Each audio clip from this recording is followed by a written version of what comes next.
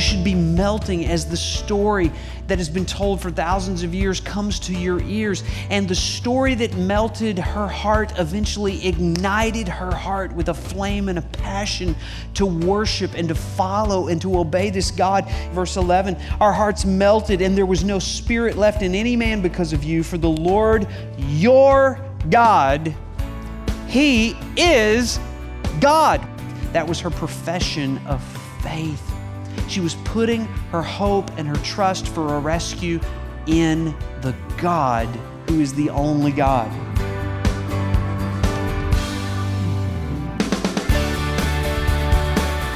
Welcome to Resonate with Trent Griffith, Senior Pastor of Harvest Bible Chapel in Granger, Indiana.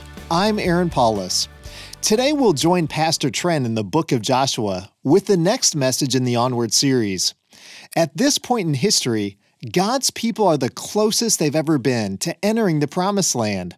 Joshua, confident of God's promise to give Israel possession of the land, sends 2 spies ahead to investigate. While in Canaan, the spies make contact with a woman named Rahab. So let's listen now as Pastor Trent encourages us to move onward towards God's promise by letting go of the past, just as we'll see in Rahab's life. Today's message is titled, Getting Past the Past. Here's Pastor Trent.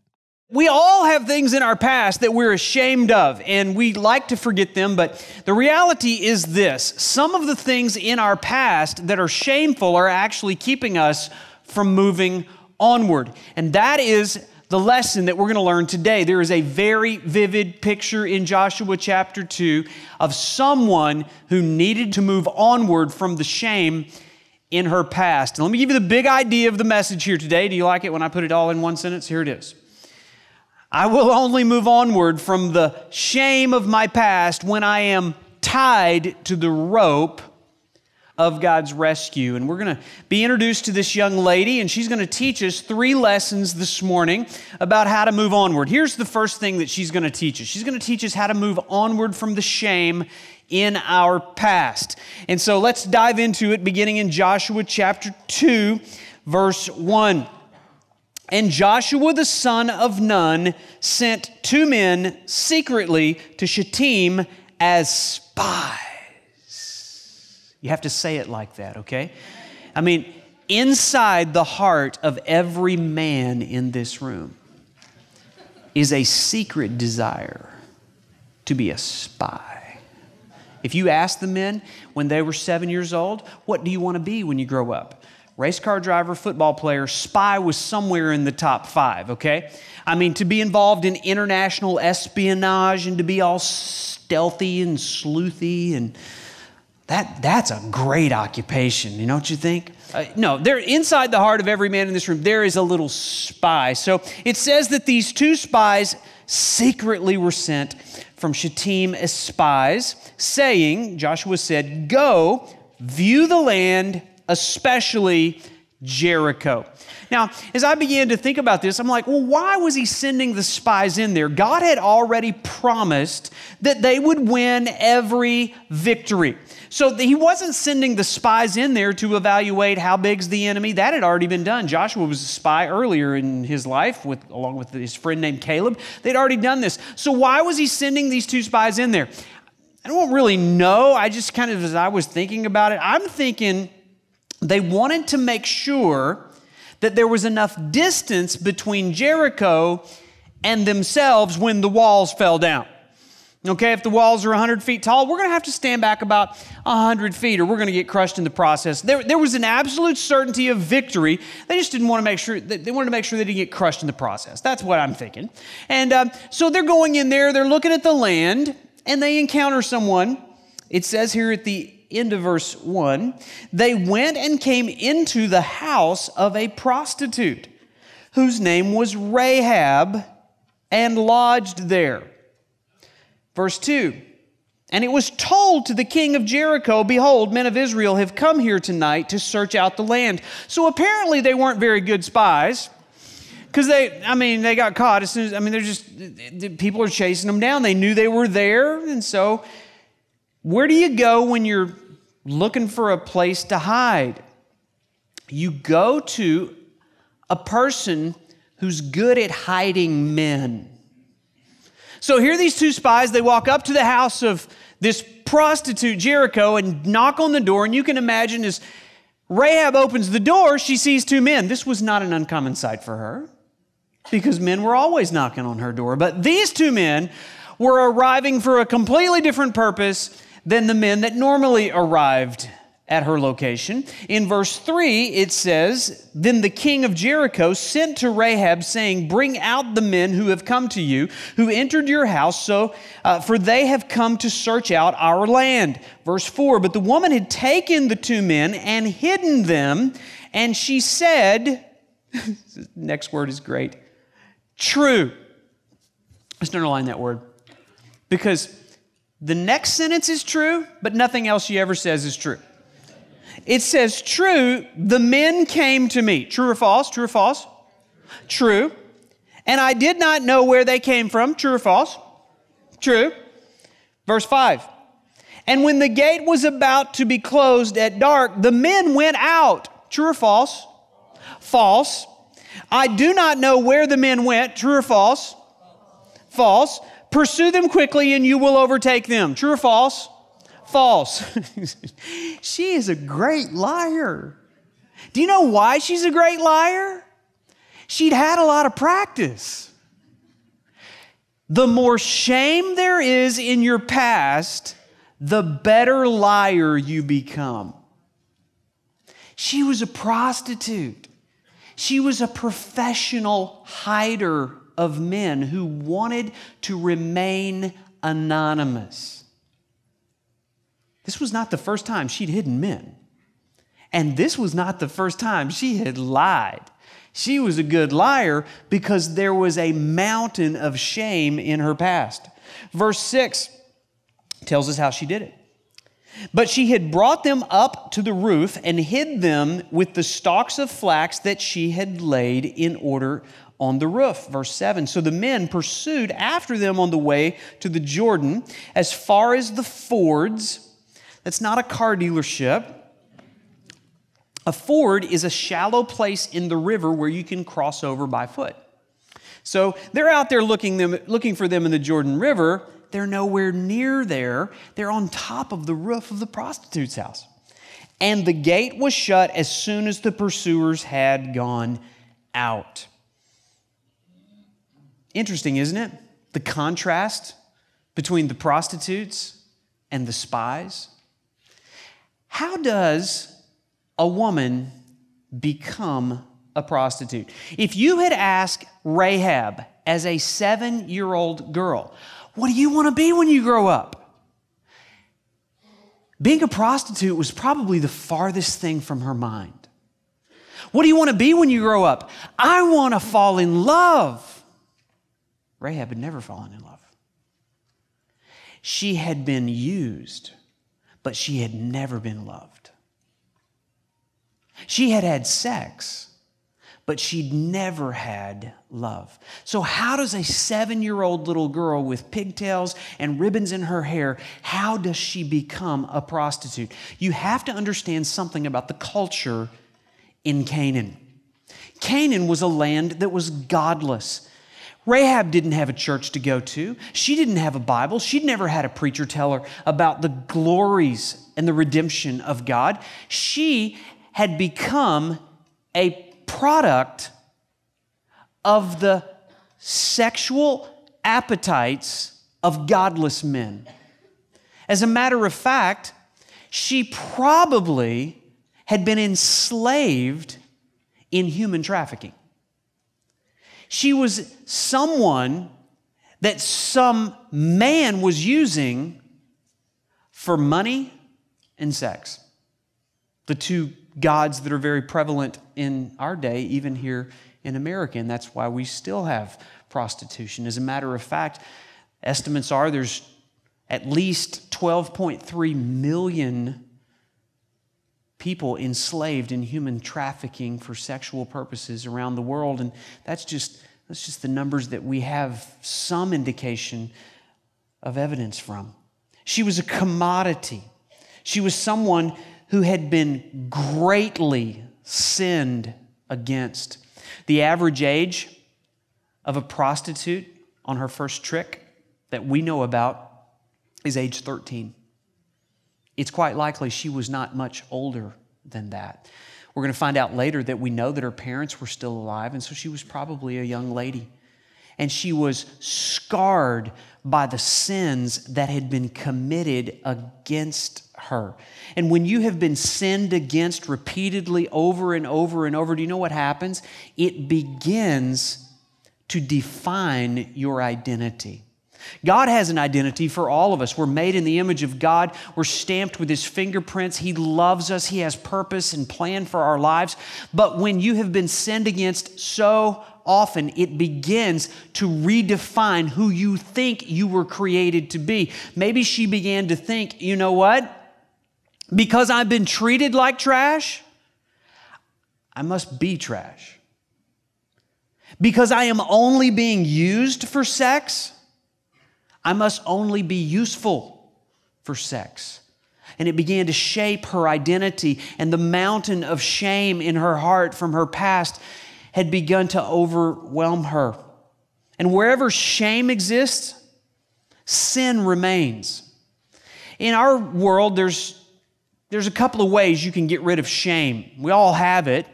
If you go to the world, apart from God, apart from the Bible, apart from Jesus Christ, they'll tell you that shame is the result of a false understanding of sin.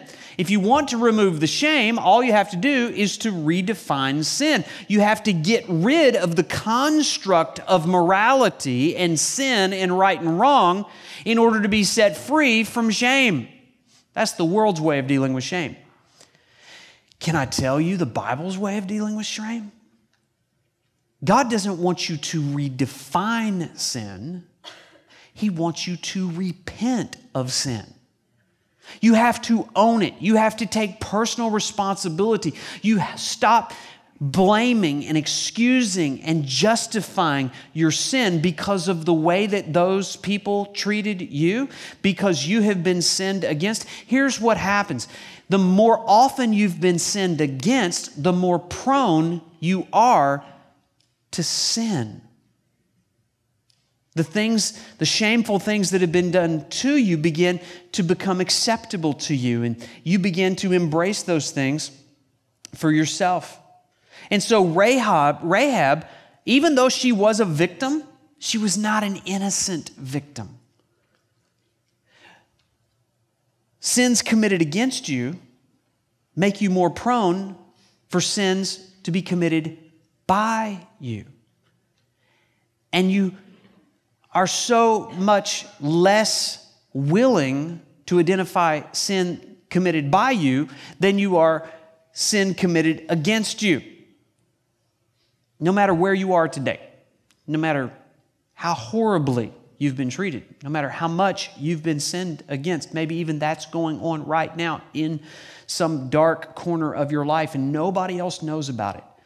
Please understand, your past sins and the sins that have been committed against you, they may explain your sin, but they do not excuse your sin.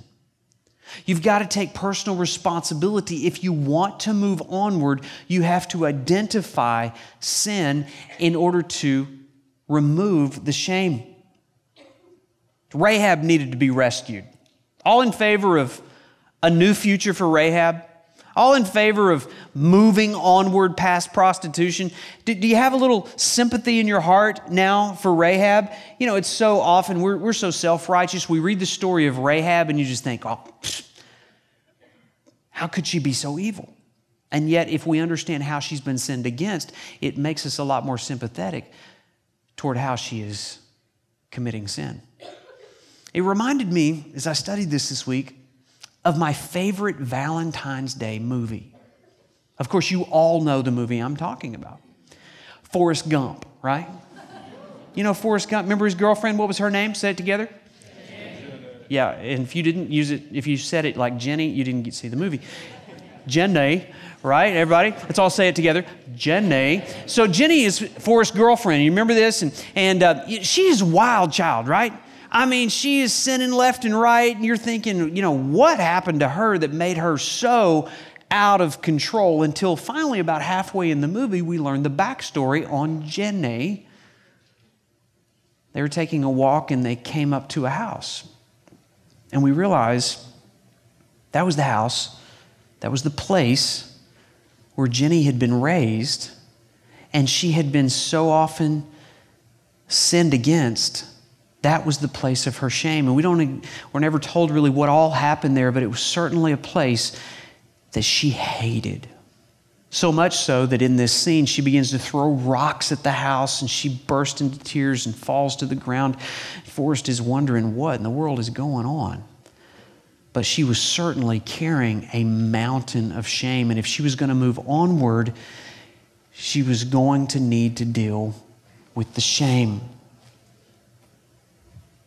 We said earlier that in the heart of every man, there's a little spy that wants to bubble out. Do you know what the reality is? Why do you think God preserved this story for us this morning? It wasn't just a documentary on Rahab. The reality is this. In the heart of every person here, there's not only a spy, there's a prostitute. It's filled with shame, regret, sins that have been committed against you, and sins that have been committed by you. And you will never be set free from the shame as long as you are hiding and lying and covering and content to remain in your sin. God wants you to move onward. How do you move onward? Here's the second thing. You move onward by faith in my present.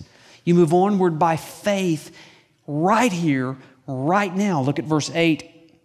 Before the men lay down, remember they're up on the roof. Before the men lay down, she came up to them on the roof, verse 9, and said to the men, I know that the Lord has given you the land.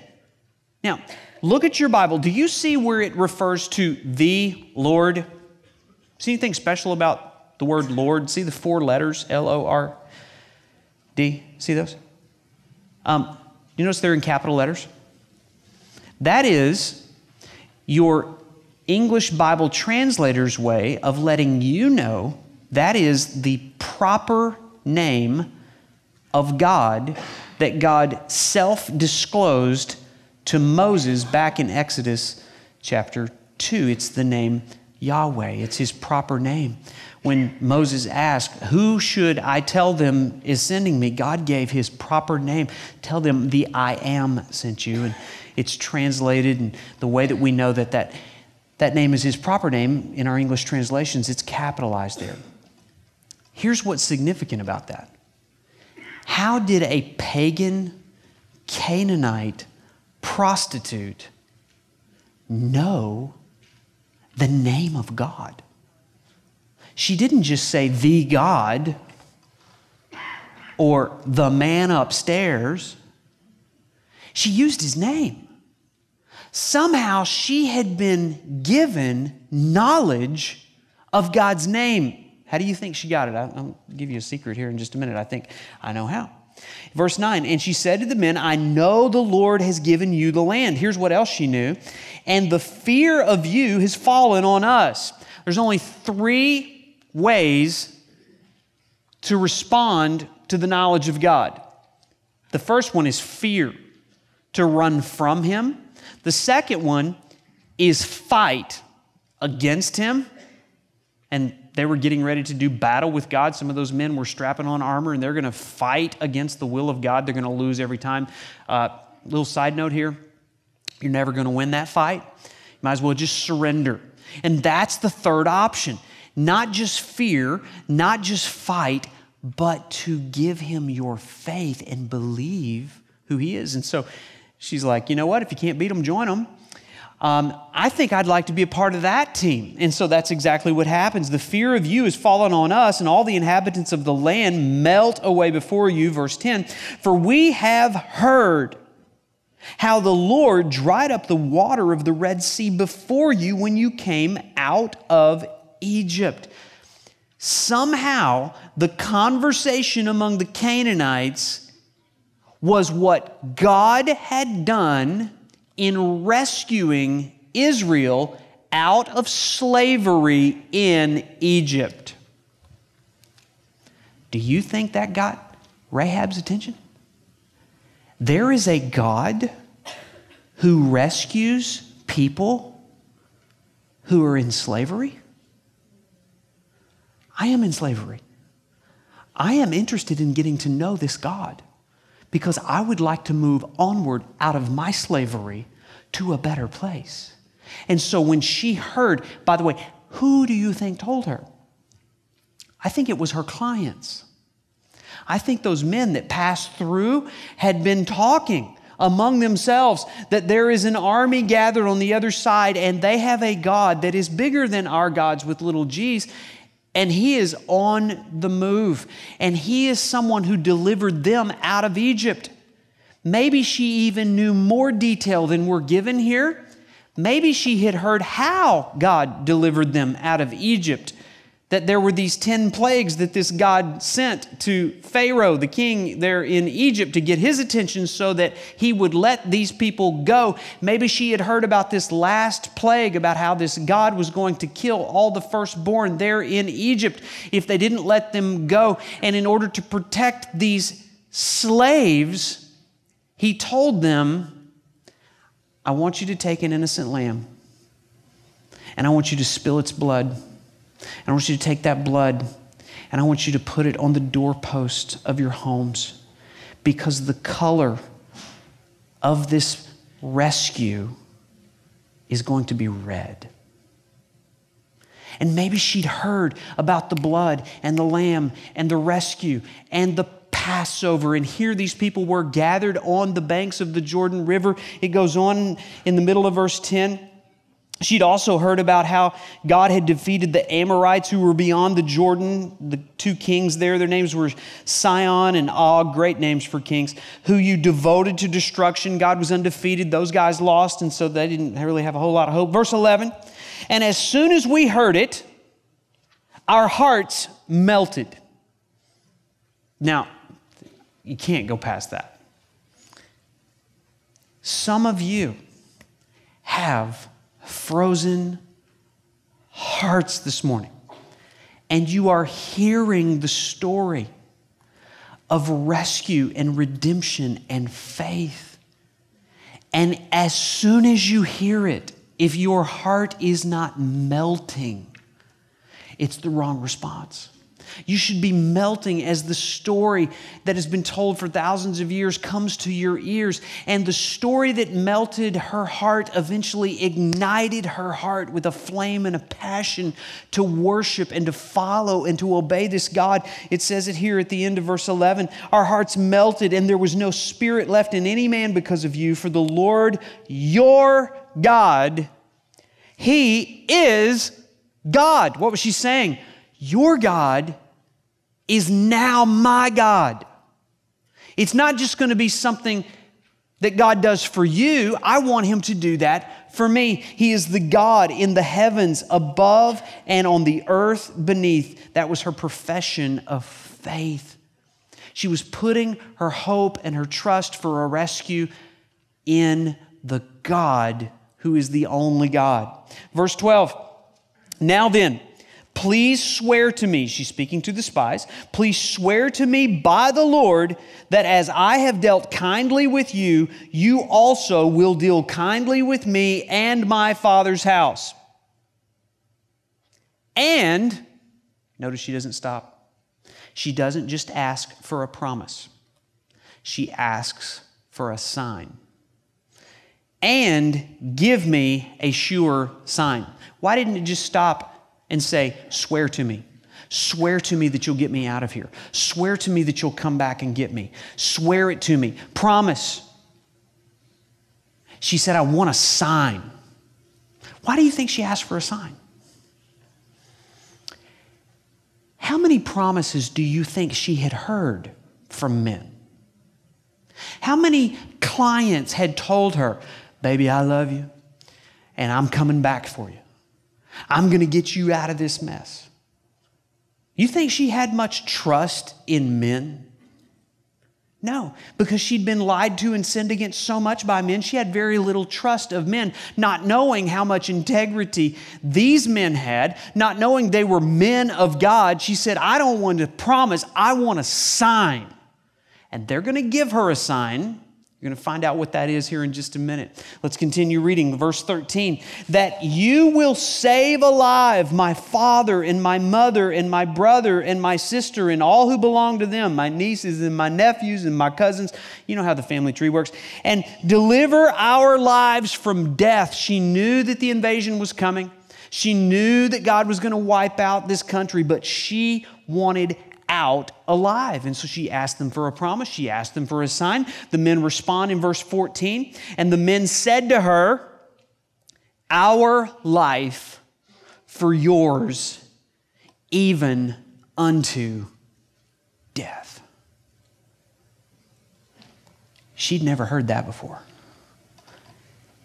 She'd never had men that were willing to lay down their lives to rescue a woman. Do you know what that phrase is? Our life for yours, even unto death. That's the echo of the gospel in the 6th book of the Bible. How many of you are husbands? Raise your hands. Husbands, can I give you one verse? Ephesians chapter 5, verse 25 says this. Husbands, love your wives. Most of us check out at that point. It's like, I'm just not into my feelings. I'm just not warm and fuzzy. I just really have trouble with, all this warm and fuzzy stuff. That verse is not telling you to feel something.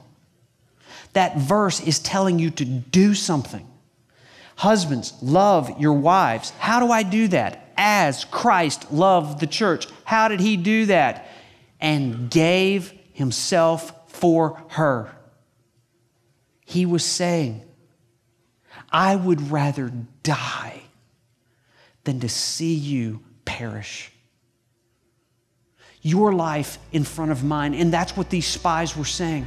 We will give our lives to express to you how much we love you for what you've done for us.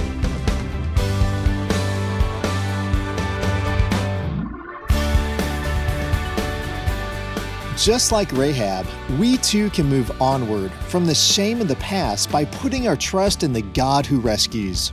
I hope you'll join us next week as Pastor Trent explains how the symbol of Rahab's rescue also points us to the redemption found through the cross of Jesus Christ. Well, each week at Harvest Bible Chapel, we gather together to lift high the name of Jesus through worship and the teaching of God's Word. We invite you to join us on either our Granger, Indiana campus or our St. Joseph, Michigan campus. For service times and campus locations, visit us online at harvestgranger.org. Well, I'm Aaron Paulus. I hope that God's Word will resonate in your heart and mind this week. Resonate is a radio ministry of Harvest Bible Chapel, Granger. Visit us online at harvestgranger.org.